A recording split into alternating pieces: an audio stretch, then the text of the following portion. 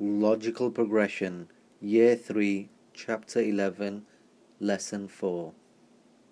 Okay, Bismillah ar-Rahman ar-Rahim, alhamdulillah wa salatu wa salamu ala rasulillah. Alright, so the last line that we did, and I think that we'll have, on second thoughts, I think we will spend another session on this, because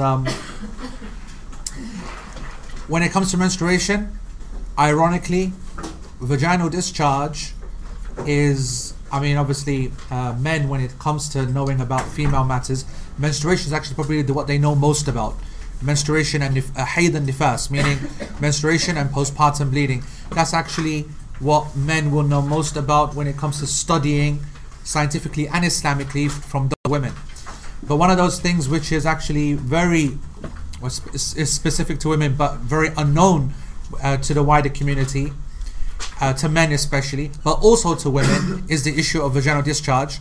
Okay, and the irony, of course, is that vaginal discharge is far more important to cover in the chapter of menstruation because it is a very difficult issue, and so, it's not more common, but it's super common. Okay, vaginal discharge. People call it all different types of phrases: vaginal moisture, vaginal discharge. And there's some, I think there's a phrase, leukorrhea or something, some medical phrase for it, which covers all the different types. And so to cover that before we cover menstruation is actually good. So let's proceed with this. So in the English, then, we've just finished the statement that the human body doesn't become impure with death. Now there's a small list of things which the mu'allif, the author, rahimahullah, he wants to say are pure. So he mentioned that the following things are pure: the offspring of pure animals which have open circulatory systems, okay, and the urine, the dung, and the sperm of those animals whose meat is eaten, human sperm, vaginal discharge, and then that which is left over from a cat and those creatures which are smaller than the cat. Okay, so let's take that from the beginning.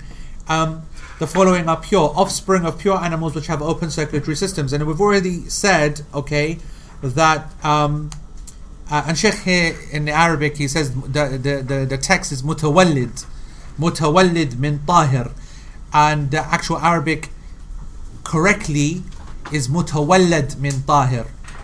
Both of them are actually acceptable, but the more afsah, more grammatically correct, is mutawallad min tahir, that which has been that which is the offspring, that was the son and daughter of, or the child of, whatever. Mutawallad, that which is born. Okay, so we're talking again about those things which do not have flowing blood. So the open circulatory system thing, yes, remember that we talked about, and so that's referring again to then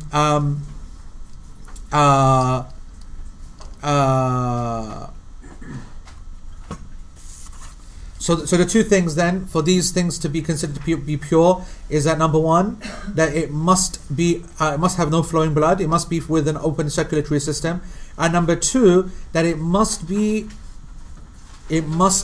born, it must be the offspring of something pure. فَهَذَا لَا يَنْجُسْ بِالْمَوْتِ وَكَذَلِكَ لَا يَنْجُسْ فِي الْحَيَاةِ مِنْ بَابِ أَوْلَى, meaning that when they're dead they are pure, okay, and when they are alive they are pure. That's the point there. What we're talking about?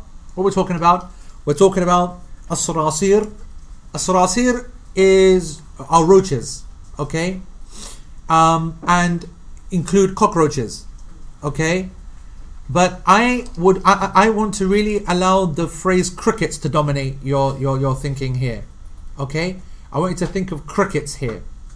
And I say that because the whole kind of roach families are massive one. I don't know, it has like, I could be widely off, like 3,000-4,000 different species amongst cockroach. There's so many different types there are, right? And we freak out when we see that little black miskeen, yeah? Right? There's a massive sucker in America, like it's a big fat one, yani. Okay? And they said that it can grow up to the size of 7 inches. Can you imagine a cockroach 7 inches? Gets me a heart attack. Yeah? Alright? So, there's so many. But there needs to be a distinction between, because not in general, all cockroaches are a filthy animal because they eat najas, they eat feces, they eat everything. They eat anything actually. all right, and then they carry it around and they spread kind of problems. But it's actually, it doesn't get a major, it gets a major negative PR, because it's nowhere close to the spreading vector of infection spreader or such as a fly, and nowhere, not even in the same stratosphere as the what? Mosquito. Well done. Which is the world's biggest killer or something like that. As a item or animal, the biggest killer is the mosquito, because it spreads infection. So cockroach is not even anywhere close to that. Okay, and there are some cockroaches which don't actually live in toilets and so on, or live in dirty areas, but that's the exception. So when you are mentioning a pure cockroach, I want you to be thinking of its family and bringing the cricket into it. So the cricket, they call it Surasirul Layl to try and specify it, i.e. the Surasir of the night, because that's when you hear crickets, cricketing. What's the word? What do they do? Chirping? Croaking, chirping, sweeting. No, just carrying with the thing here. Ribbiting. Okay, that's a frog, bro. Okay. Trust Shaz to get his crickets and his frogs mixed up. That's all right. So I think crickets is probably a good example here. But the other ones are easy. Al-Khunfasa are beetles. This is all there on page 449 in the middle for anyone who's following the Sharh Mumti'. Aqrab is scorpions. Al-Baq is bed bugs. Yeah, or any, even actually mosquitoes can fall into this category. We're talking about blood-sucking kind of small, irritating little kind of smaller than flies. Yeah, smaller than a fly type of fly. Yeah, and then flies as well. Ba'ud, Jarrad, locusts. Locusts, of course, is the well-known example. Locusts are eaten. Locusts are pure, clean, all the rest of it, and so on. So, therefore, if a beetle was to fall into water and it was to die, then the water is absolutely pure. The Sheikh then says, وَأَمَّا الْوَزَغْ Wazagh. You know what a wazagh is? A wazagh is a salamander. Like that lizard kind of thing? Yeah? Don't know if you've ever heard of a salamander. But it's like a lizard. Like a longish kind of lizard. Yani. And that should theoretically fall into the same category. Okay? But Imam Ahmad, rahmahullah, he said, إِنَّ له نفسا سائلة. It does have a circulatory system. And actually, I'm not sure whether that's 100% correct. We can clarify that. Does it have a closed circulatory system or not? But according to that opinion that the salamander does have a thingy, does have a closed circulatory system, then it would not be pure. Okay? So it's وَعَلَى هَذَا تَكُونْ مَيْتَتُهُ نَجِسًا. If it was found dead, it would be dirty. And likewise a mouse. A mouse, if it was to be found dead, then it is to be considered as dirty, filthy, najis. Okay? So we're talking about finding these animals dead. Do you understand what I'm trying to say? In your area, on your body, on your clothes, they died, they've bled out, they've a mouse in a mouse trap that's bled onto the carpet, for example. What's the ruling? So as we understand here, because these are small animals which the blood is flowing, they have open circulatory systems as opposed to insects, then they are considered to be najis. The salamander is very interesting. I don't know if you ever knew, but there's a hadith. It's not very strong, but the riwayah is an interesting one. That the reason that the salamander is a not only is it an impure animal, it is to be killed as well. It is not one which is, it is like an animal that is a pest and it should be got rid of and hunted and all the rest of it. Okay, and in one of the reasonings for it, when Sayyidina Ibrahim alayhi salam was thrown into the fire, okay, all of the animals, and Nabi sallallahu alayhi wasallam said, all of the animals tried to reduce the severity of the fire, except this dog, the salamander. He wanted to increase the dog. Yeah, so he tried to increase the fire on Sayyidina Ibrahim alayhi salam, and so because of that reason, he's the enemy for all time. I love that, man. That's a sick one. All right. So If it comes from impurities, meaning when we say born from impurities, what we mean is that it digests impurities, okay? So any insect which comes from impurities, it will also be then impure. So this is where the exceptions are. So for example, the cockroaches which are in a home, which are eating, for example, feces and then breeding, and they breed super quick, right? Then this will be considered najis, okay? They will be considered najis, all right?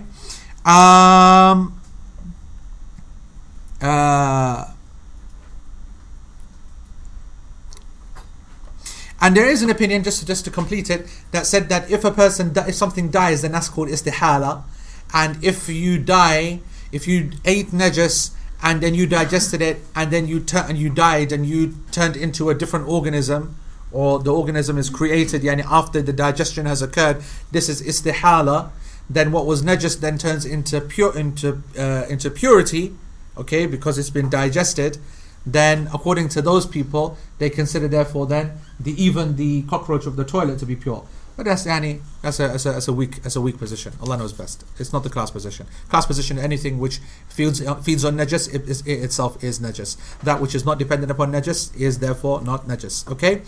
And then the next statement is, and the urine, the dung, and the sperm of those animals whose meat is eaten. Whose meat is eaten?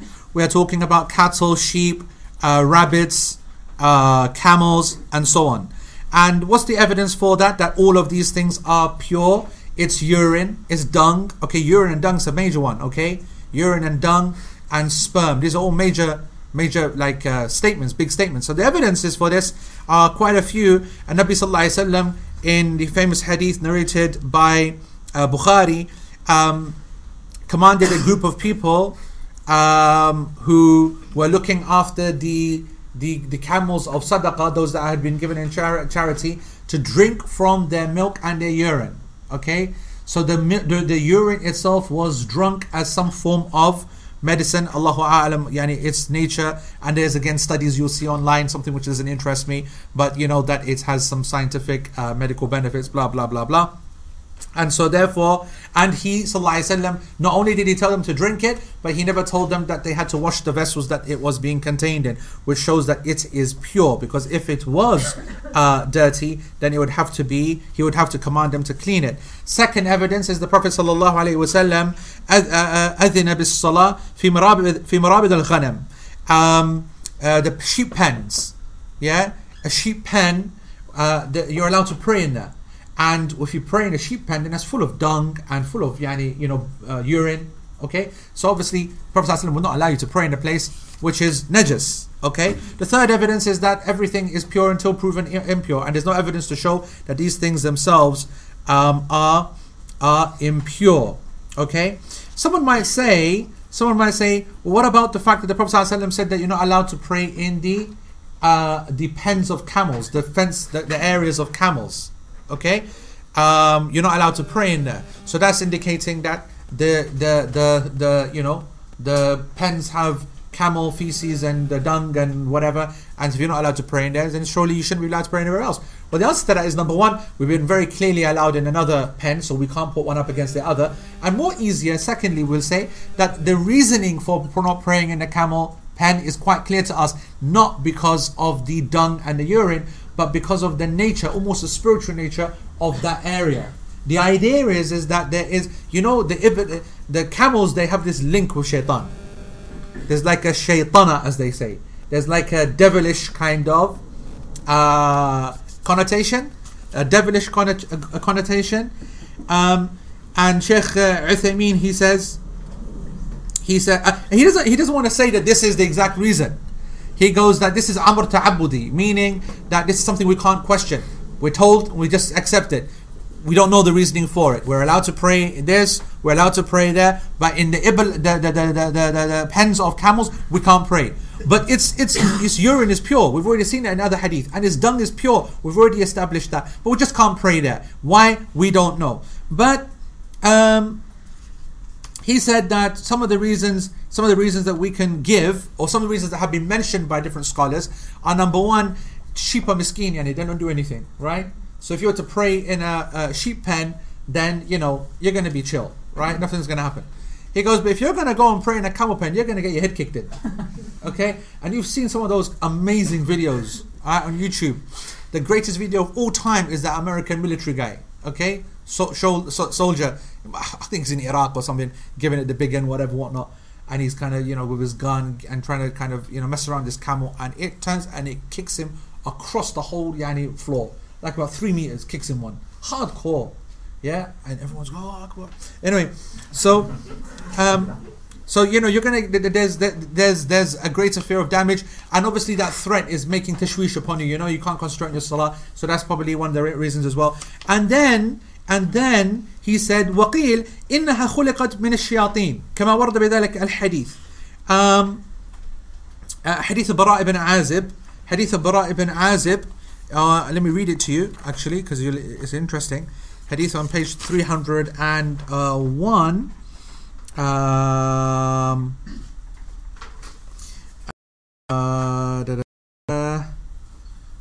3. Let me find it for you. إذا رجع الحديث وسيأتي تخريجه هو صحيح.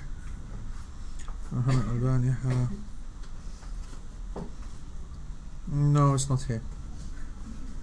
Never mind.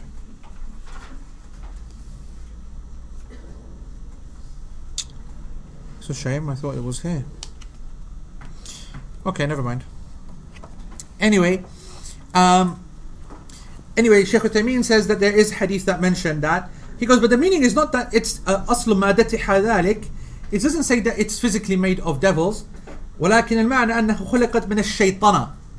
Yani it means that it has been created from it has a devilish composition. You know, and he explains it well. He goes, like Allah subhanahu wa ta'ala says, خُلِقَ الْإِنسَانُ مِنْ عَجَلٍ.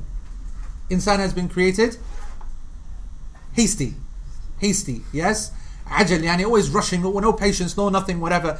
Now, خُلِقَ الْإِنسَانُ means the insan is created from ajal. Obviously, we're not created from ajal, but our nature is that we are always hasty and so on and so forth. And Allah subhanahu wa ta'ala says, وَكَانَ الْإِنسَانُ عَجُولًا. And indeed, mankind is just forever hasty, always hasty, okay? And there's another hadith which is a weak hadith, okay? And I wish one day that we go back to this actually hadith to study it, because I think it's interesting. Apparently it was narrated that the Prophet ﷺ said, أَنَّ عَلَى ذَرْوَةِ كُلِّ بَعِيرٍ شَيْطَانًا. That on the hump of every camel is a shaitan. On the hump of every camel there is a shaitan. فيكون مأوى الإبل مأوى الشياطين فهذا يشبه النهي عن الصلاة في الحمام لأن الحمام مأوى الشياطين. This is interesting. He goes, so therefore it becomes clear that the reason we're prohibited from praying in a camel pen is because actually it's a pen of shayateen. And that's the same reason why we're prohibited to pray in the toilet, because the toilet is also the home of shayateen. Which is why when we enter the toilet we say, Allahumma inni a'udhu bika min al-khubuthi wal-khaba'ith. I seek refuge with you, Ya Allah, from male devils, because that's where they live, that's where they stay. And likewise we can't pray in the camel's pen because so this is just hikam, this is just yani aqli arguments, no absolute clear evidence, and so on and so forth. Okay, and then this mani is also, okay, the sperm of these animals is also pure. Yani those animals as I just mentioned, okay? And the reason for that is that Allah subhanahu wa ta'ala says, وَاللَّهُ خَلَقَ كُلَّ دَابَةٍ مِّن مَاءٍ. And Allah created every single creature from water. And this water here, okay, وَجَعَلْنَا مِنَ الْمَاءِ كُلَّ شَيْءٍ حَيٍّ أَفَلَا يُؤْمِنُونَ. And is it not that we created everything from water? Will they not believe? In Surah Al-Anbiya, verse 30. The previous verse was Surah An-Nur, 45. And this verse, Al-Anbiya, verse 30. وَإِذَا كَانَ بَوْلُهُ وَرَوْثُهُ طاهرين فمنيه من باب أولى ولأن المني أصل هذا الحيوان الطاهر فكان طاهرا. He goes, if we're going to say that the flesh of these animals is pure, and then we're going to say the urine of these animals are pure, and we're going to say that the feces of this animal is pure, so of course the mani has to be pure, which is min bab al-awla. Yani it's even more obvious, it has a greater priority to be pure. It is like almost the clean aspect out of all of these three kind of things. So of course it should be pure. So that's the position there. The next statement then is human sperm. The nature of human sperm, it is pure. Alright? It is pure. Human sperm is a substance for all that it's worth, it is pure. What is human? What is sperm? How do we distinguish in? And we obviously we studied this in a long time for a good couple of sessions, and you can go back to the notes in year 3. Everything's online as usual, and you can see the distinguishing kind of factors and features and characteristics. But in summary, it is a liquid which is thick in nature. It is whitish in color. It has a cloudy texture, and وَمَاءٌ غَلِيظٌ, and it only, and this is the key, it only comes out from insan bishahwa. It's not something which comes out continuous as discharge. It always comes out with desire. There is a great feeling of desire, and once it exits, there's a feeling of exhaustion. These are the key characteristics which determine that what just came out is sperm. That's necessary because it is often preceded or followed soon or later by madhi, which is prostatic fluid, which has an entire different ruling. Okay, and that's why it's important to know very clearly what's going on. And Allah subhanahu wa ta'ala says, did we not create you from this despised fluid? A fluid which does not run very smoothly, as opposed to water, which goes very water flows very easily. Shaykh Uthaymeen goes, we should stop and remember that, Allah subhanahu wa ta'ala created from this fluid the Anbiya and as-Salihin and as-Siddiqeen and as-Shuhada, and therefore to say that it is pure is a big statement, when you would think that because it's been called despised fluid, miskeen fluid, little fluid, whatever, you might think that automatically it's dirty. And so the culture is against us, so we need to establish that it is actually pure. And so other than saying that all these great people are created from it and human beings, which is the greatest of all, then there are 3 ways of showing that it is pure. The first of them is to remember that al-aslu fil ashya at-tahara, that the basic principle in things is that they are pure until we have a clear evidence which makes them impure. Okay? The second evidence is the hadith of Aisha radiallahu anha. When she would find any sperm that came from the Prophet sallallahu alaihi wasallam that had dried, she would rub it and scratch it off, and then she would then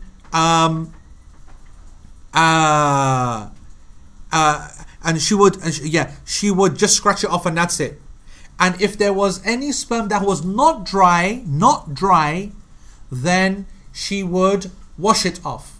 If it was liquid, وتغسل الرطب من, not if it's liquid, it's moist residue. Yeah, that's what I want to say. If sperm had a moist residue, it would be cleaned away with water. Now, Shaykh Uthaymeen says is that if it was impure, if sperm was impure, it would not have been sufficient just to scratch it away. Okay, and I tell you why. This is really again is good, because we already have the Prophet ﷺ going into detail when something becomes dry. Do you understand? What is that? Menstrual blood, yes? And what did he say? He said, scratch it off, get rid of it, and then wash the area. Very clear process. And so while he is allowing Aisha just to scratch it away, it's a proof that was left behind from the dry residue on the cloth or area, then that is not of the impurity that we would consider. Okay? Alright, good. And the third point that he says is that this water is the actual basic madda, basic material of the slaves of Allah subhanahu wa ta'ala, all of them, and all the good ones, and the shuhada and everything, and so on and so forth. Okay. Someone might say, well, hold on, this is from the waste products of the human beings, and waste products of human beings are najas, like bowl, like urine, and like feces. So we'll say that not actually every single waste product of the human being is impure. So let's get some examples. Vomit is not impure. Snot, nasal mucus, okay? Nasal mucus, for however disgusting it is, okay, is not actually physically impure. Think about it, you have a runny nose, okay, and you wipe it with your sleeve. You don't now stop the prayer and wash your whole, you know what I'm saying? It is pure. It is still clean, okay? Clean has 2 meanings here, isn't it? It's not clean, but it's clean enough for you to continue doing your act of ibadah. Sweat, okay, that's a waste product. Spit is a waste product. Sheikh also mentions the human body, a severed part, a bit kind of, a bit hardcore that, but if you want to give an example, might as well go the full way. So if your hand gets cut off, that's a waste product. Then, and he also says, second point, he goes that, let's be honest now, don't try and compare sperm with feces and urine, two completely different, yeah. So that's good. That's good. Is that the majority opinion? That is the majority position. Yes, that is the majority position. Okay. Okie dokie. Right. So here's the big one then. All right.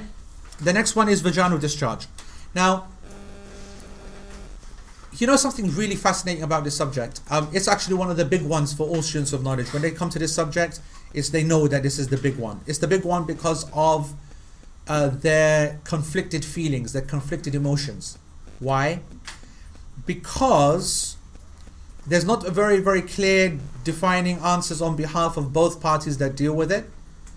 It's to do with women, which basically puts all men at a disadvantage in trying to get a real big tasawwur, understanding the issue and is spot on. They're always having to rely upon second-hand information. The women scholars are not stepping up, simple as that. They're not there, they're not studying, they're not taking it to the next level, whatever, whatnot. Men maybe not giving them the opportunity as well, but women who want to do it, they can do it. We've seen them. And subhanAllah, what's fascinating in this subject, as you'll see, is just how important the role of women scholars is. Okay? I'm gonna illustrate that to you in this subject. So what are we talking about here first of all? We're talking about the amount of fluids that can come from the vagina are many. Okay, some are super obvious, and others show signs of there's the natural things. Okay, and then we're talking different types of blood. We're talking different types of infection. Talking different types of discharge, and all of them need to be considered with different principles, different rules, different conditions, and so on and so forth. Some of them are very easy. In my opinion, menstruation is the easiest of them to deal with. The easiest, okay? And then vaginal discharge is something which happens quite regularly, and that discharge, people think that it's some kind of blood. It isn't. It is a fluid which is whitish in principle, or colorless actually if it's upon clothes, as the ulama said, but then it takes a white and yellowish tinge. If it gets too yellow, it's an indication of infection.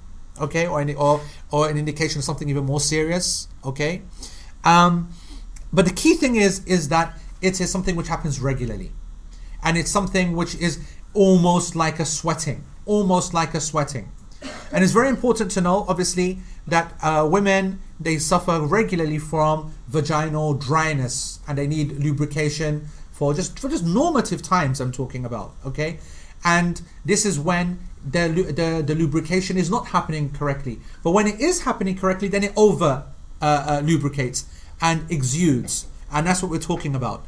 And that's why the scholars were always very, very careful to differentiate between the vaginal discharge, which is inside, inside the labia, inside the vagina, and that which is actually outside. Okay? And we are only concerned with the outside because, and this is a very important rule in fiqh, anything which remains inside remains inside. It doesn't matter whether it's najis or pure or not, it's inside. And so we are never talking, and in all the discussions you will study and read about, we're always talking about what comes outside the body. Okay? So this vaginal moisture, this whitish, this vaginal we have to stick to something. Okay? Rutuba, just to look at the Arabic, Rutubat al-Faraj, the water or the moisture of the private parts, that's the actual phrase which is used in Arabic. Like I said, it can be given any phrase that you want in English. You just need to understand that this is not menstruation, this is not irregular vaginal bleeding, this is not incontinence, it's not urine, it's not any. It is an actual discharge which comes from the vagina, which means it comes from the it comes from the uterine. Its source is uterine, and it doesn't come through the urethra. Urethra? Is that for? Yeah, urethra in the man, صح? Urethra in both. And the ureter is uterine? Ureter is from the kidneys to the blood. Kidneys to the bladder. So the ureter is not Ureter is from kidneys to bladder. only urine. To urine. Yeah. Kidneys. But when it comes to the external, then it's called the urethra. So it's the extension of that. Yeah. Okay. And the opposite to, as opposed to. In both men and women, it's urethra. Yeah. Urethral orifice. What urine comes through. So in the vagina, Yeah. urethra and Vaginal orifice. right, vaginal orifice. Okay, good.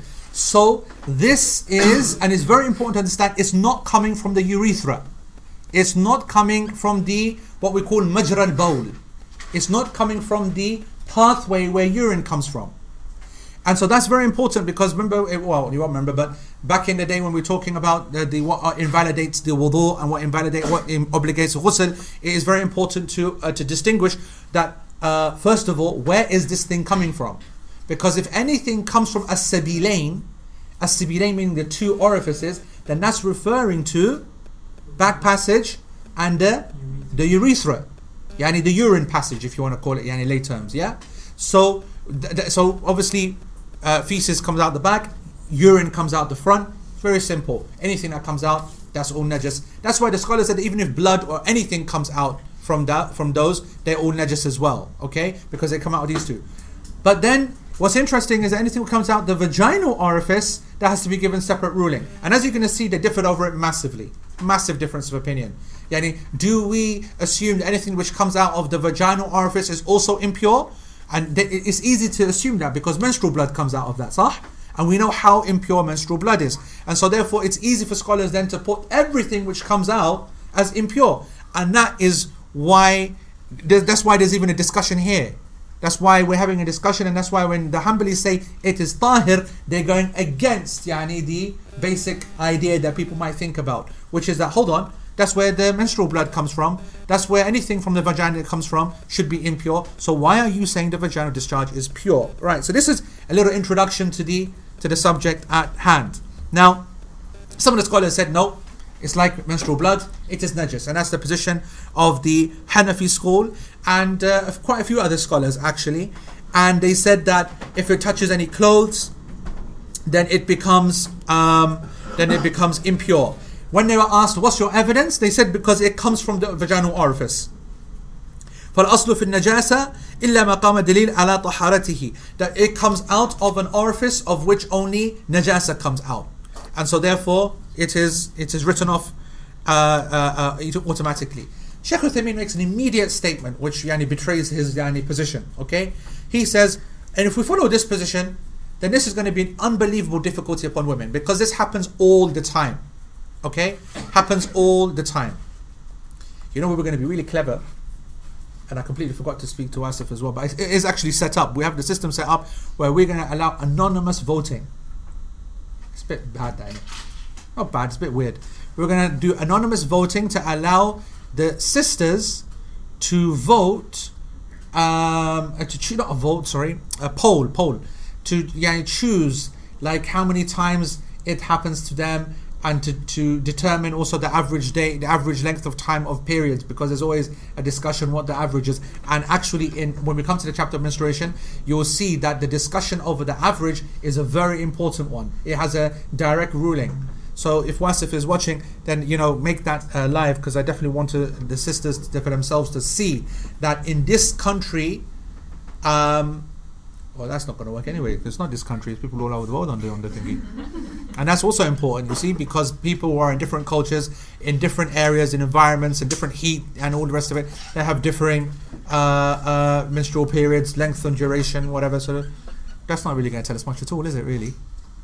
It was an idea anyway. Anyway, so the point is this. Shaykh Uthaymeen says is that if we were to follow this opinion, this would be so difficult to maintain. It would be really difficult.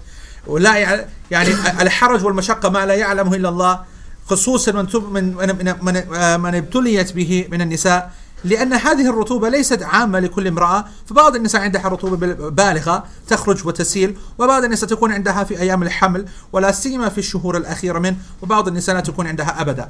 He goes, yes, there are some women that don't get this at all, and there are some that only get it during pregnancy at the later months, and there are other times that get this all the time. There are other people who get this all the time.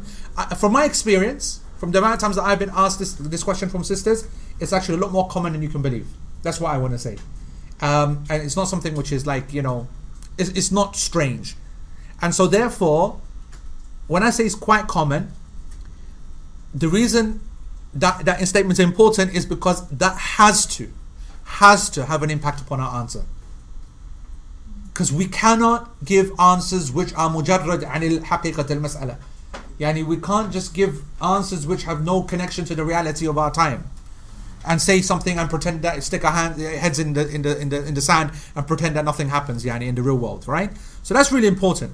So this is something, as Shaykh Uthaymeen is indicating, is something which happens all the time. Now, that's why he says that a number of the scholars, such as the Hanbali madhab, they said it is pure. And this is the position of the Shafi'is as well.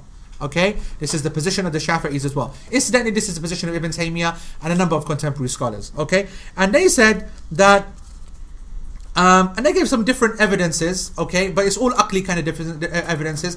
They said that when and this vaginal discharge and moisture, if you imagine, is effectively what's inside just coming outside. I want you to physically just imagine that. It's what's inside coming outside. So they said that in the state of intercourse, when a man is having intercourse, then there's no doubt that he will come into contact with this vaginal moisture. Now, I want you to understand something here. All right, this is very important. You remember when we discussed this, I can't remember in what chapter, okay? Intercourse mustn't be understood in the Western idea of intercourse, because when you say sexual intercourse, the idea is complete penetration, ejaculation, full complete what they would call sex. Whereas sexual intercourse, when a scholar says, for example, بأن الرجل يجامع أهله, he has intercourse with her, then this is allowing the possibility of al-azl, coitus interruptus, as they call it. Yes, what are they call? Just withdrawing, basically. So a person, in a contraceptive kind of way, meaning not allowing ejaculation to occur. So theoretically, a person therefore could have intercourse and there is no sexual fluid produced. Does that make sense? Okay, yani theoretically, not from her, not from him. It could be very quick, could be very brief, could whatever. And so therefore, if a scholar says the Prophet ﷺ knew that his companions were practicing coitus interruptus, and we don't know at what stage they were withdrawing, but they could be withdrawing at any time. The idea of withdrawing, of course, was to prevent pregnancy or whatever, a contraceptive kind of purpose. So if a person is doing that, okay, the Prophet ﷺ is not measuring at what stage they're coming out. And also, what did the Prophet ﷺ not do? Not only not prohibited, he did not tell them to wash their penises. Okay? And the idea is that if he didn't, knowing that it had been inserted and no doubt would have come into contact with vaginal moisture or discharge or the surrounding, then this would have indicated that that surrounding is pure. Does that make sense? But they would make ghusl after anyway. Not obligated by the Prophet ﷺ. It was not obligated by the Prophet ﷺ. Sorry, so you understand. Not for the penetration. I mean for the reasoning of that it has a najis substance on it. Ghusl is still. Ghusl is obligated, but why? For the penetration, not for the fluid which is on the penis. Do you understand what I'm trying to say? We said that the ghusl is never Gone. a physical impurity anyway. Ghusl is done as a spiritual. That doesn't change the fact that it has to be done for a reason. So if ghusl is not a physical cleaning, a spiritual cleaning like you're saying, it still needs a reason to initiate it. Which is a meeting of the two circumstances. Correct. And not the fact that the liquid is impure. But they're not mutually exclusive, and they both. This is why, what did I say at the beginning? No one has any. What was the disclaimer I gave at the beginning of the explanation? I said it is a aqli argument. I said that, isn't it? There is no argument for them and there's no argument for them. Yani it's not a clear issue. I said to you right at the beginning, this is one of the great fiqh mas'ala. Yani one of the big problems of trying to determine it. Okay? So he said ومع ذلك لا يجب عليه أن يغسل ذكره وهذا كالمجمع عليه في عهد الرسول صلى الله عليه وسلم إلى يومنا هذا عند الناس ولا يقال بأنها نجسة ويعفى عنها لأننا إذا كنا ذلك احتجنا إلى دليل على ذلك. No one has ever said that in the history of the Muslims that this needs to be washed. Okay, يعني because of that liquid. Rather the ghusl is for the penetration as such. Okay, and if it is said that in a دليل مشقة وربما يكون ذلك وتكون هي نجسة. Okay, so Sheikh says I can if you want, he says I can argue this point from a few other angles. He goes, let's look at it from a position. He goes, my position is that it is indeed pure, and my arguments are as follows. He says that the private parts has two orifices, okay, or the private parts of the woman has two orifices. مجرى مسلك الذكر وهذه تصل بالرحم ولا علاقة لما بمجاري البول ولا بمثانة ويخرج من أسفل مجرى البول. مجرى البول وهذه تصل بالمثانة ويخرج من أعلى الفرج.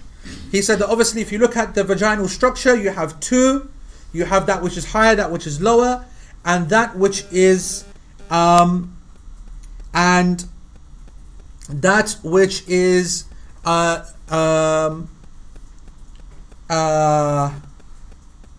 he says, what's the best way to describe this? He says the vaginal orifice is the place where the penis enters, and it is connected to the womb. Its connection is with the womb, meaning that obviously the uterus and so on and so forth. It's got nothing to do with the actual bladder per se. It's not the urine tube, if you like. And the other one is purely for urine. So he said that if this rutuba, okay, came from the urethra, then it would be najis. There would never be a discussion about it. End of story. Okay? It would then be considered like incontinence. We would deal with it under the chapter of incontinence. So if some discharge came, and they have discharge which comes through, which is not urine, other stuff, it is treated under the Islamically, when we're giving fatwa and so on, it is treated under the chapter of incontinence. We give rulings like that. And so if it was to come from there, we would look at it from an incontinence point of view. But if it comes from the vagina, then it is pure, because it is not the waste product of food and drink. It is not the waste product of food and drink, and it is not urine. والأصل عدم النجاسة حتى يقوم دليل ذلك. And something is pure until it's proven to be najis. So it's not the waste product of food and drink. It is not a bowl, and it is not pure until it is proven. It's not impure until it's proven impure. Okay. ولأنه لا يلزمه إذا جامع أهله أن يغسل ذكره ولا ثيابه إذا تلوثت به. I think, you know what, I think I confused some people earlier on, because my fault, I didn't explain earlier on. But again, he repeats what he argued earlier on. He said that if a man has intercourse with his wife, he has never been obliged to clean to wash his penis. Okay? He has to make ghusl for the intercourse, but not to clean his penis per se because of it being dirty. Even if it was to fall onto his clothes, you are not obliged to wash the clothes. That makes it more easier, isn't it? Yeah? So for example, if he was to withdraw and wipe himself clean without any sexual fluids or whatever, using the thobe or whatever, then he wouldn't need to wash the thobe. That makes it a bit more easier. Okay? But he didn't mention the thobe earlier on, because you should understand it from even just the principle that a ghusl does not mean that it covers every single possible reason. A ghusl has a specific reason. And there's a difference again between a ghusl and a ghasl. Yes? Ghasl means to wash, and a ghusl is the entire bath. صح? Okay? So, okay. And if ولو كانت نجسة للزم من ذلك أن ينجس المني لأنه يتلوث بها. Something else which says interestingly as well, he says that Shaykh Uthaymeen makes a point here, and I was very, very careful to say withdrawing before sexual fluids and so on are exchanged, yes, and ejaculation. But Shaykh Uthaymeen mentions something very interesting. He actually says, if you think about it, it doesn't matter. Let's say he does ejaculate and there is sperm. He goes, sperm is pure anyway. So if there was sperm, there's no doubt that the sperm has touched or become mixed up with vaginal lubrication, moisture, discharge, whatever. And yet the Prophet ﷺ never commanded the complete cleaning of the area where that gets touched. It's just to be treated like we treat mani, clean it or whatever, whatnot. And the ruling on mani is that it's pure, so therefore that which is associated with it is also pure. And that's also a nice statement. To be honest, I don't think that's a major issue at all. This is the easy part. The contemporary scholars today, even some of the Hanafis, have taken the position that vaginal moisture is pure. What do you think the real issue is? Wudu. Does it invalidate wudu? Because there's one thing about it being impure and it making your clothes dirty and underpants dirty and all the rest of it, whatever, and a person can deal with that in some way or the other. But let's say now that, great, I found that it's pure, so it's okay now. If the discharge occurs, it's alright, I can continue. But what about the issue of breaking wudu? Well, this is a killer, because the mass majority of scholars, if not all of them, consider the wudu to be invalidated by the discharge of vaginal wetness or vaginal discharge. Let's look at this issue. أما ما خرج من مسلك البول فهو ينقض الوضوء لأن الظاهر أنه من المثانى. That which exits from the urethra, that invalidates thingy. We know that, yes? So urine which comes out, anything which comes out, then that breaks the wudu, and that's well known. But what comes out from the vagina, well, the majority of the scholars consider it to also break the wudu. Majority, in fact all of them. Only Ibn Hazm from the Zahiri school, he said لا ينقض الوضوء. This does not break wudu. And here's what he said. He said it doesn't break wudu because it's not urine and it's not prostatic fluid, it's not madhi. And ومن قال بالنقد فعليه الدليل بل هو كالخارج من بقية البدن من فضلات أخرى ولم يذكر بذلك قائلا مما سبق. This is a very famous statement this is a very famous statement of Ibn Hazm, and it's a very famous statement of Shaykh Uthaymeen. You always see him quoted.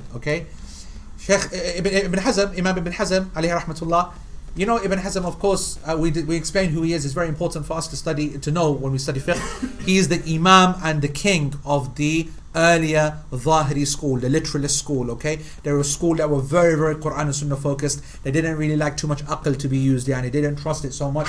They want evidences, and so it's a really good madhab to understand, because they really like to use the evidence. They really nature the evidences. They can find all kinds of meanings in there to avoid you having to try and use your aql too much, or qiyas and all these kind of tools which are man-made ultimately. And there's always a possibility of error. But obviously that leads you to literalism, and literalism can be as big a disaster as well.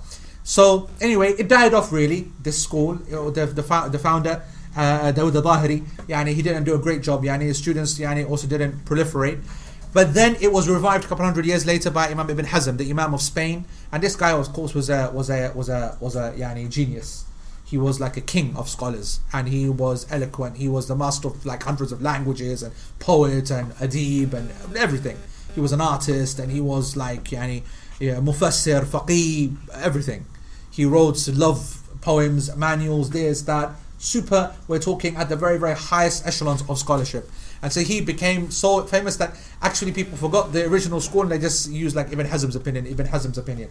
And he has a very famous book on fiqh al-Muhalla, and it is something which is of a necessity to study when you are a student of advanced student of fiqh. Now he says here, he goes, listen, this does not come out of the urethra. So why are you saying that it breaks the wudu?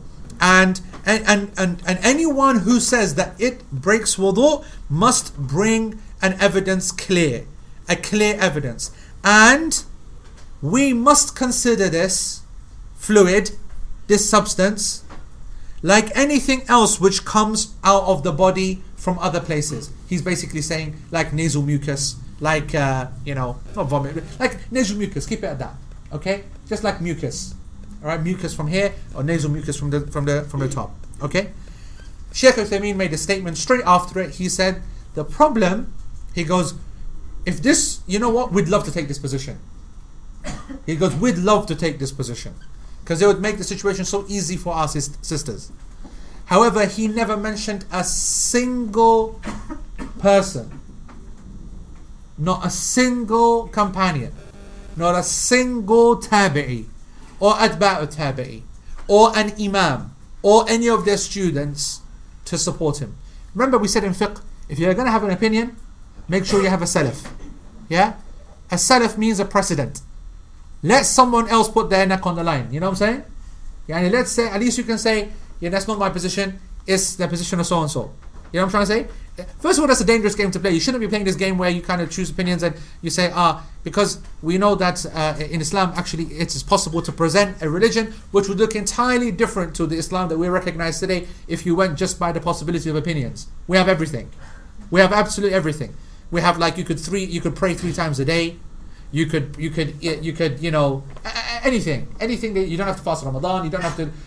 You could do everything. And there is one imam that that lost his mind for one moment, and he has a statement out there, and these are called the ajaib and the gharaib. Okay, every imam has one. Every imam and great scholar has one, like where the scholar just can't say, listen, just put it to the side, just ignore him. He had a bad day that day. You know what I'm saying? Yeah. So what I'm saying is that even if you do have something, then that indicates not necessarily the strongest of things. So what about if you don't even have anything? What if you don't even have any precedent? And that's what Shaykh Uthaymeen is trying to make the point of. Now, I tell you what's interesting. The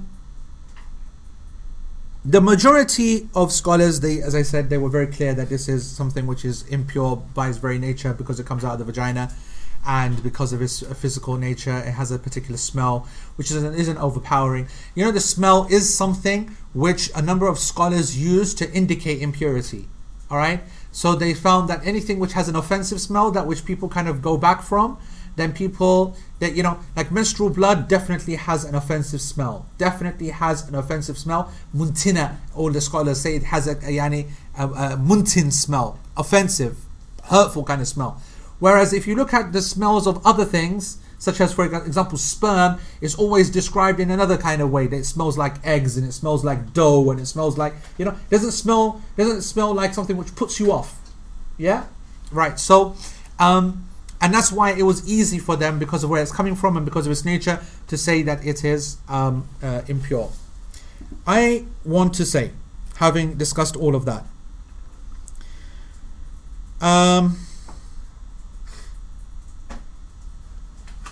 Oh, by the way, just want to say something.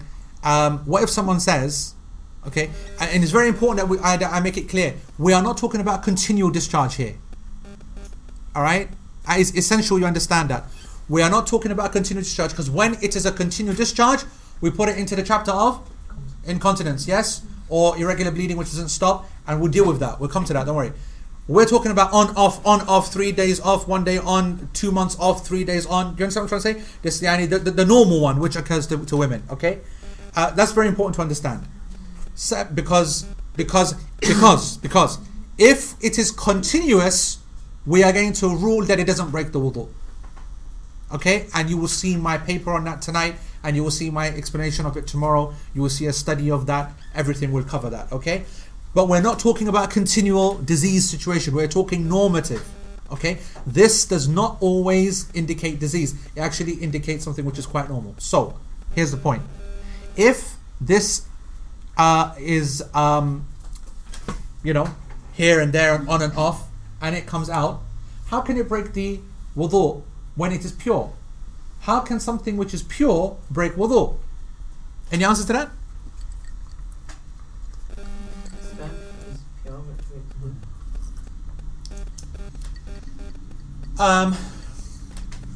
Yes, technically the answer is no, because it makes ghusl and not wudu, and the question is about wudu. Quantity? No? Anyone? Think. The question is, How can something be pure and it comes out and it breaks the wudu? Breaking passing wind. Very good, carry on. Passing wind, according to, I think we discussed the LP, some people say it's pure, we talk about the particles, but it's well known that, you need to redo your Excellent, well done, well done. Exactly the correct answer. Passing wind itself is just gas. It doesn't have a purity state. So it is a pure substance, yet it coming out invalidates the wudu. So the majority are very comfortable where they are. Alright. Having said that, okay, some of the Hanafis, and you gotta love the Hanafis, yeah. Some of them, not all of them, they were like the rebels in the Hanafis, yani, okay. They said that no, it is pure. It is pure. But their argument was using qiyas, analogy. They said, there's a concept, by the way, the guys won't know about, okay? It's called vaginal wind. I know, it freaks me out as well, but But apparently it's true, okay? I don't know. The problem is I can't even ask sisters, Yani, is that true? And they go, yeah, it's true. That's when you're stuck, Yani, you know what I'm saying? It's not like asking, is ice cream nice? Yeah, lovely. Sister, is it like that? Yeah, exactly like that. I wish I heard some gutsy sisters that said, no, it's not like that. Because mine is like this. So vaginal wind is a reality. It's not something very common or super common, but the point is that it is a reality. Now, what is that? Okay, I don't know how it works because I haven't studied it. Okay, all right, and I should have, to be frank, because medicine is my background. Okay, physiology is my background, but I'm not bothered with it, to be honest. Okay, that there's some kind of wind. Why don't I ask you lot? Yeah, you don't care unless stuff you have it as well. But I don't know. Come on, tell me, bro. No comment. No, don't you all come at me now. What do you want to know? The vaginal wind. What is it? Well, I suppose any orifice, if it's got connection with the outside, Yep. it's a cavity basically that's open. Some air will get in, and it does open and close with movement, and maybe that's what it is. Right. It's nothing. I can't think of how it's produced in there. Yep. More that wind, air gets in and it stays there, and then movement causes it to feel like wind or flatulence. Right. I don't know. Okay. All right. Good. We'll proceed on that. There is some form of vaginal flatulence which, for whatever reason, it just happens, and no scholar ever said that vaginal flatulence breaks the wudu. Okay, and they said that qiyasan on this, then neither does the vaginal moisture. It also comes out, it's also a pure substance, and it doesn't necessarily mean that it breaks the wudu. If we're not going to say that vaginal wind breaks the wudu, they're basically saying, if you're going to say vaginal moisture breaks wudu, then you got to also say the vaginal wind does the same. And no one's going to go there. And so that's why they make that point. Yes? On the medical point of view, does vaginal discharge, what is it meant to do for the body of the woman? Is there a point, as in, is it useful for the woman? It is considered to be over excessive lubrication. I mean, there's different understandings of it. So it has a positive real function, and it has a real yani not positive, but I mean it has a function, yani inside the body, and sometimes it over exceeds or over excretes or whatever, and it comes out. Sometimes it's a sign of conditions not being great inside, either with the endometrium or either with other aspects of the uterus or whatever. So is it to keep the vagina lubricated, basically? In principle. So how is it different from the eye? For example, your eye is not dry, right? Okay. It's always lubricated in a way. So just as we never said that the tear, when it comes out of the tear duct, that it is impure, then why should we say this? Yeah, the answer is only because of its position. The answer is just like, why do we not say it for the nose? Why do we not say if something came out of the ears, like wax, for example? The answer is because of his position. Yeah. Yeah. Sheikh, with the issue with the, you said some of the Hanafi scholars said, they made qiyas upon vaginal flatulence. The issue, once again, is have they got a salaf for their position? They are the salaf. Okay. When the Hanafis speak, they are a salaf. Because if the Hanafis, when they speak, are not a salaf, then who is a salaf? They're the kings of fiqh. They're the ones who establish it. And jokes aside, that's 100%. When I say Hanafis, I'm not talking about Maulana so and so around the corner. Okay, I should make that very clear. I don't mean Maulana Darul Ulum. I mean the earlier Hanafi scholars in the madhab in the formative years. Names I don't have, and I do intend to one day do an in-depth study of this.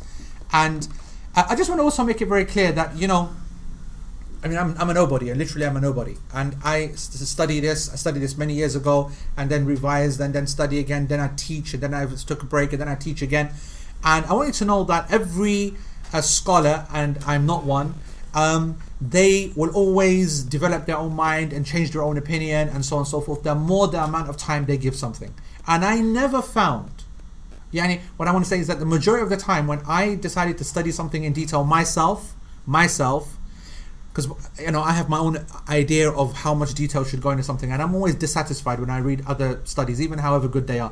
I'm always thinking, but this wasn't dealt with. When I look into it, I genuinely change my opinion when I look into something in detail.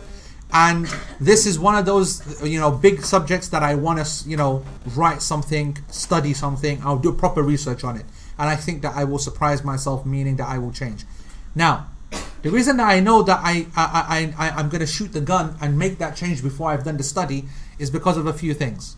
Because I will say in this class that I rule by the position of Ibn Hazm. And so the class position is that this is a product which is pure and it does not break the wudu, and that is because of the lack of a direct evidence to make it najis, and because this religion is based upon taysir. This religion is based upon ease. This is an occurrence which is not random or rare, but something which happens regularly and is quite common and affects women intensely. And it is not a disease which is very clearly dealt with in like an incontinence, and something which actually happens in a normative sense. And if we were allowed this to happen, and we had the women having to make wudu every single time, then we would know about it. It's not clear that we have lots of reports from the companions that this happened. This would have the female companions I'm talking about. I think that when it comes to irregular bleeding, as you'll see when we come to next session to start the book of menstruation, okay, you'll see that when we come to irregular vaginal bleeding, what we call istihada, we know that it came from 17 women. We are able to, out of the hundreds and thousands of hadith that we have, limit the hadith down to 100 odd hadith, and istihada only being 17 female companions that actually mention istihada. We have a lot of accuracy in our research, yet we don't see the masses of narrations to show that these female companions were washing obligatorily themselves each time, making wudu after a discharge, which we know to be, as was existing then, is existing now. It's not something strange, it's something quite regular. The Hanafi qiyas helps me feel more secure. It certainly helped them more secure. And here's the fascinating thing that I want to end this particular chapter with. Ibn Taymiyyah, he has two positions on the matter. In in his Majmu' al-Fatawa, which is the 37-volume collection of all of his fatwa, which was not something that he wrote, don't forget, this was a modern 100 years ago, no, 60 years ago, 70 years ago, the father of Muhammad bin Qasim, the Imam in Medina, okay? You know the one I'm talking about, yeah? Ibn Qasim, what is his name? Muhammad bin Qasim, yeah? Alhamdulillah Rabbil Alameen, that one, that deep, really skinny glasses, that one, yeah? Khatib, yeah, Imam proper. His grandfather, I think his grandfather, he was the one who did the massive job and collected all the fatwa together, and it became 37 volumes, and that's called Majmu' al-Fatawa, the collection of fatwa of Ibn Taymiyyah, the famous book that everyone talks about and knows when you hear the name Ibn Taymiyyah. In there, it states from Ibn Taymiyyah that it breaks the wudu. However, there's another collection called Al-Ikhtiyarat, the chosen positions of Ibn Taymiyyah, meaning the final kind of positions. And in there, he says it doesn't break the wudu. Okay, it doesn't break the wudu. In neither place giving any ta'leel, any explanation for the position.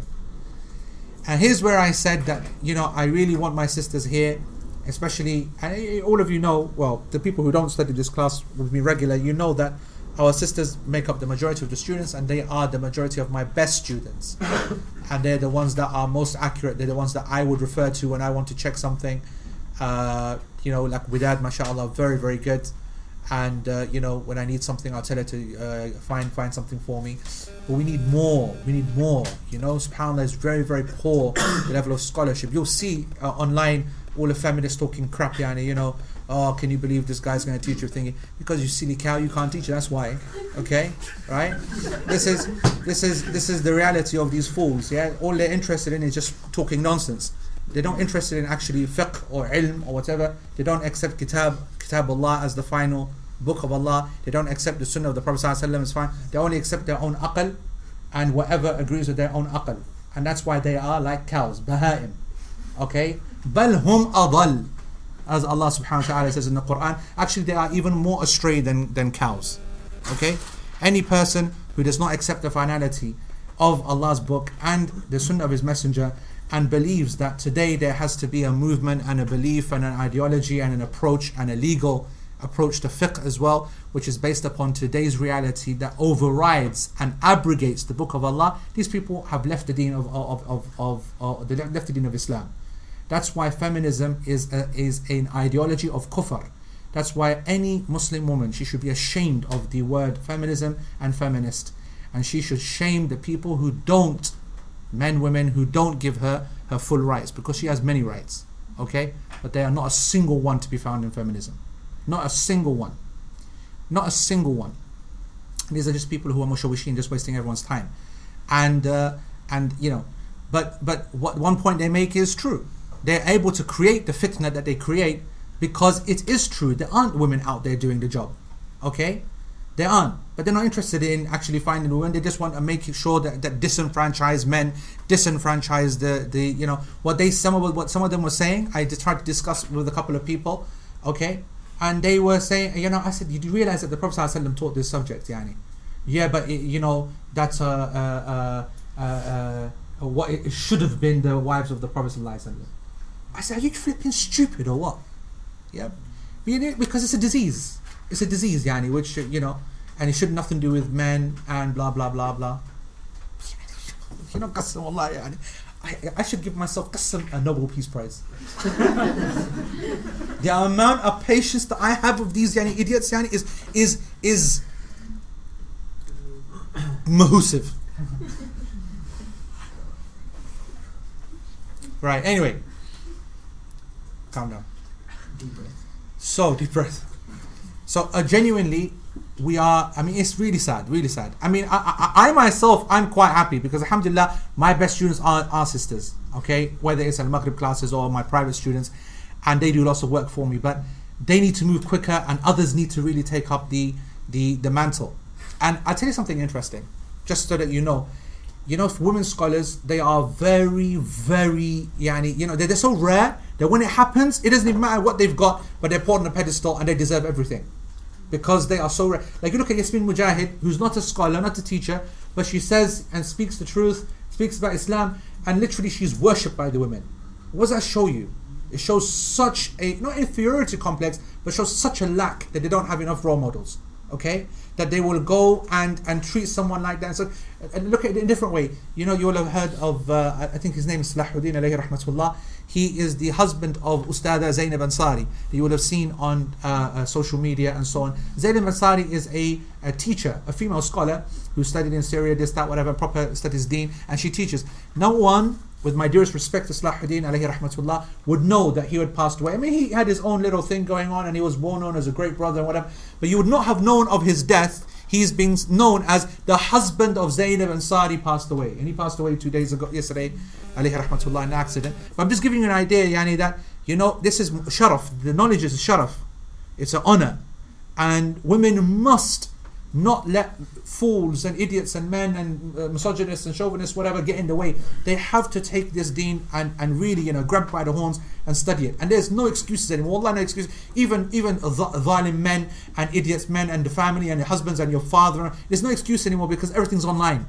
Everything is online. You don't even have to leave your home. You can, and then if you're saying that I had to play on a hi-fi and I can't listen to it, you can stick your headphones in. I mean, there was no such thing as headphones before. You can do everything and anything.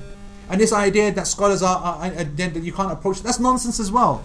There are scholars everywhere and teachers everywhere, but people don't like certain people. They like the way other people speak and they want to listen just to that person. If you want knowledge, you'd go to the person. It doesn't matter whether you like them, how they speak or how they look. Ask the question, get the job done. So it's not acceptable. It's not acceptable, and we have to really fix it. And it should be a sister here that should be teaching this. It's just because I have no shame. I don't care about this stuff. I very easily talk about vaginas and penises and sperms or whatnot. Day and night, no problem. No change in complexion whatsoever. Good thing about being brown is you can't blush, isn't it? You know what I'm saying? Yeah? If I was like Kevin De Bruyne, yeah, I'd be like bloody red now. You know what I'm saying? Have you seen that guy Kevin De Bruyne? Qassam, when he goes red, yeah, he turns into a bloody cherry. Have you seen? Miskin white guy, German, huh? You know what I'm talking about, yeah? German? Belgian. Anyway, so that's a reminder to myself, to you, to everyone. We have to empower our women, and they're not talking about that whole crap yanni that people say as conferences. You know, when the male speaker goes up, we must empower our women. We must. Bakwas, yani, there's nothing. Nothing. Where's the students? What did he open? What did he, yani? It's just a PC just to get the sisters loving, like, yani. What? Yani, actually go and do something. And the reason I make this point is, Sheikh Uthaymeen, he refused to change his opinion on this matter. Okay? He said the majority of the scholars are with me and whatever. He goes, I cannot see the evidence for Ibn Hazm. There was a sister by the name of Zainab bint Abdul Rahman or something, I don't know. She was a scholar, and maybe about 10-15 years ago. This book, Sharh Mumti', by the way, is quite old. Yeah, this was recorded not in the beginning of his life. Remember, this book was not written by Sheikh Uthaymeen. This was his students that transcribed his notes. This is a complete transcription, basically, of him speaking. Yeah. So, and it was done in the middle of his life, yani. Okay. This sister, she wrote a research paper of about 90 odd pages on this matter, and she sent it to Sheikh Uthaymeen, and he changed his opinion right at the end of his life on this matter. Yani, he changed his opinion based upon the research of a sister. Yani, what I want to say is that that's what should be happening in all the matters. That's what should be happening. You know what I'm trying to say? The women have got to step up and deal with it. And we're talking about the greatest fuqaha that we've seen in our modern times. I mean, he's not to be compared to any of the earlier fuqaha, of course not. But in our modern times, he was the faqih of the fuqaha. He was the king of fiqh. Alright? Greatest scholar, greatest philosopher we've had in the last 15-20 years. Without a doubt. Yani, amazing. Alright? Mostly for the ability to explain things in a nice and easy way. The difficult matters. And he changed his opinion because of a sister who wrote it to him and said, I want you to have a look at this sheikh and tell me what you think. And he was very impressed with the arguments that I put forward, and I'm very happy to follow in that position. And his senior student said this, by the way, because it's not been written down anywhere. His senior student said that Sheikh Uthaymeen, in the latter end of his life, when he received this booklet, we know that he changed his position on the matter. And whenever you hear that phrase, you have to go by on the basis of senior students. There's no, you can't know other thing to go with. Okay? So, in conclusion, and Allah subhanahu wa ta'ala knows best, we take on the ruling. I will give this thing. I want to say there's no doubt that it is safer to make wudu every time that this occurs. And you know what? If you are that woman where this occurs once a month, one day, or a little bit, then it's probably best to go with the jamhur. But I'm saying if you're getting this every day, and like a couple of hours, or you're getting this every couple of days, then whatever, and it's like a regular kind of thing, it's not continuous to be considered disease, but it is a regular headache, then you know what? I'm saying to you that I give you the fatwa of Ibn Hazm, I give you the position that it was held by Ibn Taymiyyah, I give you the explanation that's held by the Hanafis, and I give you what is meant to be the last position of Shaykh Uthaymeen alayhi rahmatullah, which supersedes and abrogates what's in this work here, that it is something which is pure and does not break the wudu, and Allah subhanahu wa ta'ala knows best. Okay, we'll take a break there. And the next section we will just finish that one sentence and then. So we'll finish it so we can start Babul Hayd. You want to do it like that? Yeah, because we remember the notes. How long will it take you? Yeah, okay. Yeah, that's only just 2 minutes. One session, then. No. Okay. This is very simple. Okay, so the final one, the things which are pure, is the remnants of a cat and those creatures smaller to it. So why are the remnants of a cat, being used? The hadith of Abu Qatada, yes, we already actually covered it. We said to you before that it was brought to him this water, and he said that this is not najas because the Prophet ﷺ said that these cats are tawafin wa tawafat.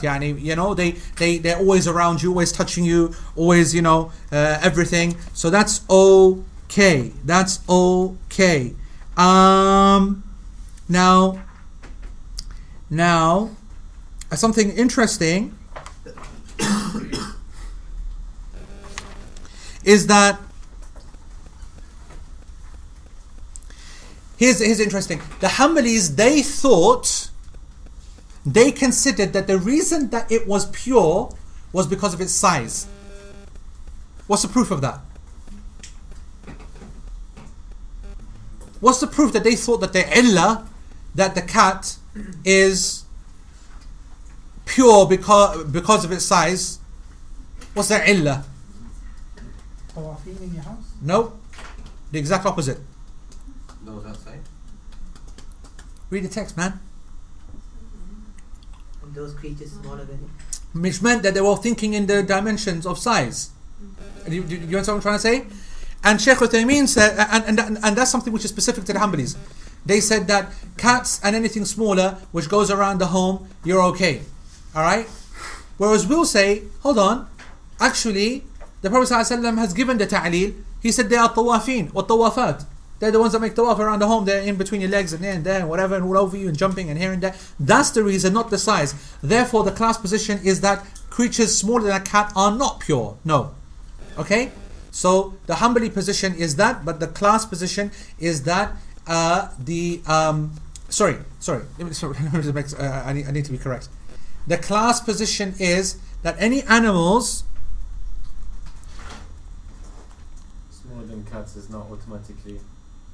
أن العلة التي يجب أن تتبع ما علل بها النبي وأنها من الطوافين علينا وعلى هذا كل من يكثر التواثع على الناس ممن يشق التحرز منه فحكمه كالهرة لكن يستثنى من ذلك what Shaykh Uthaymeen is trying to say, he says that listen, what we need to do is to follow the illah. If you're going to use the illah, follow the illah. So we'll say that not only is the cat pure, but any animal which is going around the house, big or small, it will be pure. It will be pure. Is that clear? Any animal that is around you. So that's going to now include, therefore, the himar and the mule and hamster and rabbit and other pets that you might have at home. Okay? You might say dog, but we said before the dog is exempted because of the clear text which says that the dog itself is impure. Okay? Now, okay, so I hope that that's actually clear. All right? Now, what is considered to be impure? The following are impure. So I mean that even in our position, creatures smaller than a cat will be considered pure, but not for the reason that they said. Not because it's smaller, but because they are tawafin. That's what we want to try to say. All right. So the following animals are impure: predatory animals and very dirty beards, not nice and long like my one. Okay. All right. If it's nice and long, then it's okay. If it's no. So it is birds. Don't get upset. Okay. It is predatory animals and birds. That doesn't mean birds are impure. It should be predatory animals and predatory birds. All right. Sorry. Oh, that's not good, is it? I'll be honest with you. It was 2:00 in the morning when I was writing this, by the way. Okay. So cut a guy a break, you know what I'm saying? Cut a Bengali some cake, as they said. Yes. All right. So the Siba' al-Bahaim. We are talking about the fox, and we're talking about a lion, and we're talking about a tiger, and we're talking about leopards, and so on and so forth. All those kind of things which are bigger than a cat. This is because they're following the Hanbali madhab. Okay? And tayr, kan-nusur, falcons and eagles and things like that. Peregrine falcons and things like that. These are all impure according to the Hanbali madhab. What did I say about the Hanbali madhab? No, I said that they are the strictest and harshest when it comes to impurity of animals. And they also considered that the domesticated donkeys, they are impure as well. Unlike the wild donkeys, which they consider to be pure. Wild donkeys are the unaja. Okay, unaja. Why is that? Because the Prophet ﷺ said in Bukhari that Inna Allah wa Rasulahu because Abu Talha, he was told to go on the day of Khaybar and to announce all to the people the following: everybody, Allah and His Messenger prohibit you from the meat of of domesticated donkeys, because it is rijis or najas. Allah and His Messenger have prohibited you the meat of donkeys because it is rijis and najas. That's the evidence. We'll say that that's what the meat is, and that's why it's haram to eat, but the animal itself is pure. No evidence to show that the animal is pure. And then the baghal, okay, is, as we said, the child of a horse and a donkey. Yes? And why did they say that's impure? Is a horse pure? Yes. Is a donkey pure, according to them? No. Why did they say that the mule is impure? Small amount of impurity is considered the whole thing. Yeah, basically they're saying that, you know what it is 50% comes from impure, so either we're going to assume it's 50% which has no impact, or we're going to say 50% is pretty much the whole thing, so we're going to call it impure. So they basically went on the safe side. So according to them, they gave that ruling and they went on the safe side and considered it to be impure. However, and so on and so forth. That means that, what's the ruling about this? The idea that this is important is because obviously we touch them and stroke them, but more importantly, again, this is not for us, but people in the badia, in the villages and the deserts, whatever, is that you got water everywhere, isn't it? And these animals, they go and they drink from it, and we also drink from it. Don't think it's just a drinking trough. The drinking trough is there. We're using it as well for our wudu and for drinking, and they are. And if an animal is najis, then when it puts its mouth in, then it is, the water becomes najis as well. Okay? Now, there are a few points I want to say. Number of scholars, they said that the asar of these kind of, the remnants of these animals, okay, are pure. They are pure.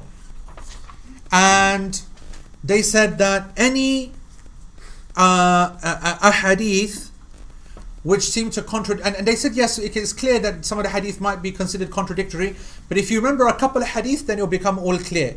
First of all, with water there should be no problem, because if the water is more than qullatain, 2 large containers of water, okay, if that is the body of water, then we know that any najasa itself does not affect the large body of water. We covered that in chapter 1, in year 1, okay? And so, as long as that water, what hasn't happened to it? Its color, its taste, and its look, whatever, hasn't smell, hasn't changed, then that water is pure. So it doesn't matter if these animals take from it. But that's the lazy way of going at it. That's like a blag way. We want to try and say, well, hold on, let's have a look at the animal itself. Is there actually an evidence to suggest that the animal is pure or impure? And we know that if an animal is from the home and around us regularly, then it should come under tawafin, tawafat. So we're going to apply that as well. So from the fact that the water normally is quite a large amount, it doesn't get dirty anyway, whatever drinks from it, we will say that it's not a problem. From the fact that these animals that we just mentioned here, they do actually, and I'm talking birds as well, okay, birds, hang around the house and they come in and drink whatever, alright? So we'll say that from that point of view, they're always around us, and therefore is, and the reason the Prophet ﷺ gave this is an exception. He's trying to lift the difficulty, isn't it? And so he said that that's okay as well, alright?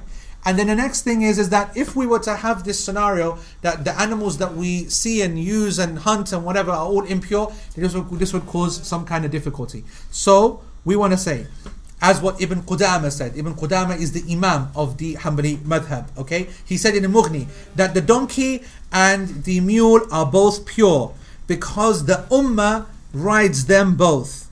And anyone who rides them is never going to be safe from their sweating, or when remember a pause here, that when we have something which is impure, you can hold it. It doesn't matter, because it's the moisture which is left behind from an impurity which causes something to be impure. Does that make sense? Yeah. So for example, if there was some dry dung that I picked up on my hand with my hand and I put it in the bin and there's nothing left on my hand, I don't need to wash my hand. But if it was, for example, raining and my hands is wet and I pick it up, then immediately that thing is transferred. Okay. And so what the Sheikh here continues, he goes, when you're riding it, it's sweating and you're touching it, and when you're riding it, it is raining and you're taking it from its bodily moisture and so on, and the clothes and the body will pick up the rutab. And the Nabi Sallallahu Alaihi Wasallam never ever commanded his ummah to ever avoid this water, and that is the correct position. Okay? وعلى هذا فسؤرها وإرقها وريقهما وما يخرج من أنفهما طاهر وهذا يؤيد ما سبق أن ذكرناه في حديث أبي قتادة.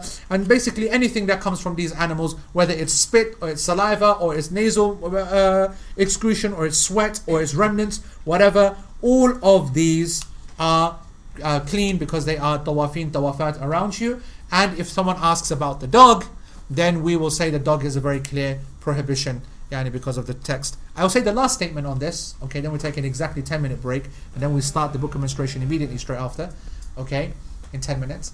I will end by saying this. My position, and it is the class position, and it is the assumed position of Shaykh Uthaymeen as well, and it is a position of Ibn Taymiyyah, and it's a position of the Hanafi school in principle as well, and there's some differences there, is the following. All animals are pure. End of. All animals are pure, other than the dog when it licks something and the pig. Okay? So animals which drink and eat and this and that and whatever, physically touching them, their sweat, this, that, whatever, there's no evidence to show that they are impure. No evidence, and Allah subhanahu wa ta'ala, no direct evidence, no clear evidence, and Allah subhanahu wa ta'ala knows best. Okay, everybody? That was a major long session. It was very heavy. Should we take 15 now after that? Can we take 5 minutes of questions online and then the 15-minute break? Yeah, okay. All right. Okay, go on. Let's take some questions. Because Yeah. there are quite a few questions online. Okay, let's do it. Online. Online. Cheeky guy. Gassam, unbelievable. Right. Come on, Yara. So the discharge where the clear, white, colourless or yellow is considered pure. So the discharge. Yeah. Where the clear, white, colourless or yellow is considered pure. It is considered pure. This is right. This is by the way, just want to make it very clear. As I said, there are so many. Even if we to have 3 weekends, we couldn't cover all the possible discharges. Okay, so we're not talking about every discharge. We're talking about discharge which is not just before menstruating or just after the end of menstruation, which is a similar looking type of discharge. We're talking about a discharge which doesn't necessarily specifically only happen in pregnancy. This is a discharge which happens at various times that, is very clear to what the woman is. It's very clear to what it is to women. It is completely separate from menstruation. Yes, that's pure. Isn't it the fact that the woman is prohibited from praying during her menses demonstrates that there is a change of ruling upon discharge? Not the discharge. No. May I ask if the Prophet ﷺ has never set a ruling about discharge, but clearly has about menstruation, irregular blood, and so on? Would that not imply that there is not a need to make a ruling for normal discharge? No. I understand the need for illness, but not for the substance that is required for a healthy vagina. Right. So the answer, speak up so that everyone can hear you on the thingy. The answer is no, not necessarily, but and I'll add to that it's not that the Prophet ﷺ didn't mention it, because scholars will argue that it was mentioned by meaning under istihada, or it was mentioned under meaning by something else. So it's not that he just didn't mention it, okay? But the real benefit of the fact that the Prophet ﷺ didn't explain it in detail is not that therefore we don't need to worry about it. It means that it indicates that there could be some laxity to it. It's not a definite ruling. Yani when you study usul al-fiqh, there's a principle. Adam al-wurud does not mean Adam al-hukm, yani that the lack of narration on it does not mean that there's no ruling on the matter. So there's a lot of detail behind that. That's a lesson in itself. Yeah. In the meantime, yeah. If you have urine on your clothes and you wash it, yet there is still a smell, Is it? No, they needs to be carried on to be washed. Okay. Yes, if there's a smell, they needs to be continued to washed. Come on, Nadif, quick. To clarify, a cat, is a cat pure entirely, including urine and feces, or is it just food and drink? Its urine and its feces are not pure. The urine and the feces of a cat are not pure. When we talk about, listen, that's important. Jazakumullah khair. You know, when we're talking about, like the statement I just said, that the animals are pure, we are only talking about the touching. And we're talking about its saliva. We're talking about its touching and its saliva. We are not talking about its urine or its feces at all. The only time when we talk about urine and feces is when we talk about the urine and feces, because they are an exception to the rule. So only cattle and goats and this and that, their thingies are pure. Now, when it comes to cats, okay, there are some scholars that consider its feces to be pure, but not because of the fact that any animal which is pure, then its feces are pure. You ever smell cat feces? It's the most disgusting. It's true, but the idea is, the reason why some of them said is because it is very difficult to make taharruz from, to avoid if they're living around you and so on. But I don't buy into that at all. So if the discharge is pure, then if it is on the underwear, does it need to be washed off? It does not need to be washed off. Okay. If the rule is that we enter wudu based on the Quran and the Sunnah, and to break wudu for something to break wudu, i.e., it requires evidence from the Quran and Sunnah, then why are we working backwards, i.e., proving that vaginal discharge does not break wudu? Good point. Sister Mesa. Yes, Mesa. I was going to say, I bet Mesa said that. She's a good student, mashallah. Well done, Mesa, representing Edmonton. Oh, better. Woo. Anyway, yeah. I think Jules answers the question. I said she's right. She's right. That's not an evidence, and she knows it. She's not an evidence, but it's a good ugly argument. It is a good ugly argument. Exactly, she knows exactly what she's saying, and I know exactly what she's saying, and it's a good ugly argument. Yeah. I was just going to say, is it not because of the ijma of the scholars? You got some it's not an ijma. That's the first thing. So no. But I understand what you're saying as well. I think we got the answer. Yeah, we good? One more. If food that you are eating comes into contact with pig meat, can you still? No, because unless there's absolutely no transfer of whatever is there onto the meat. What if it's cooked in the same oil? You see, my packness overrides all Islamic rulings.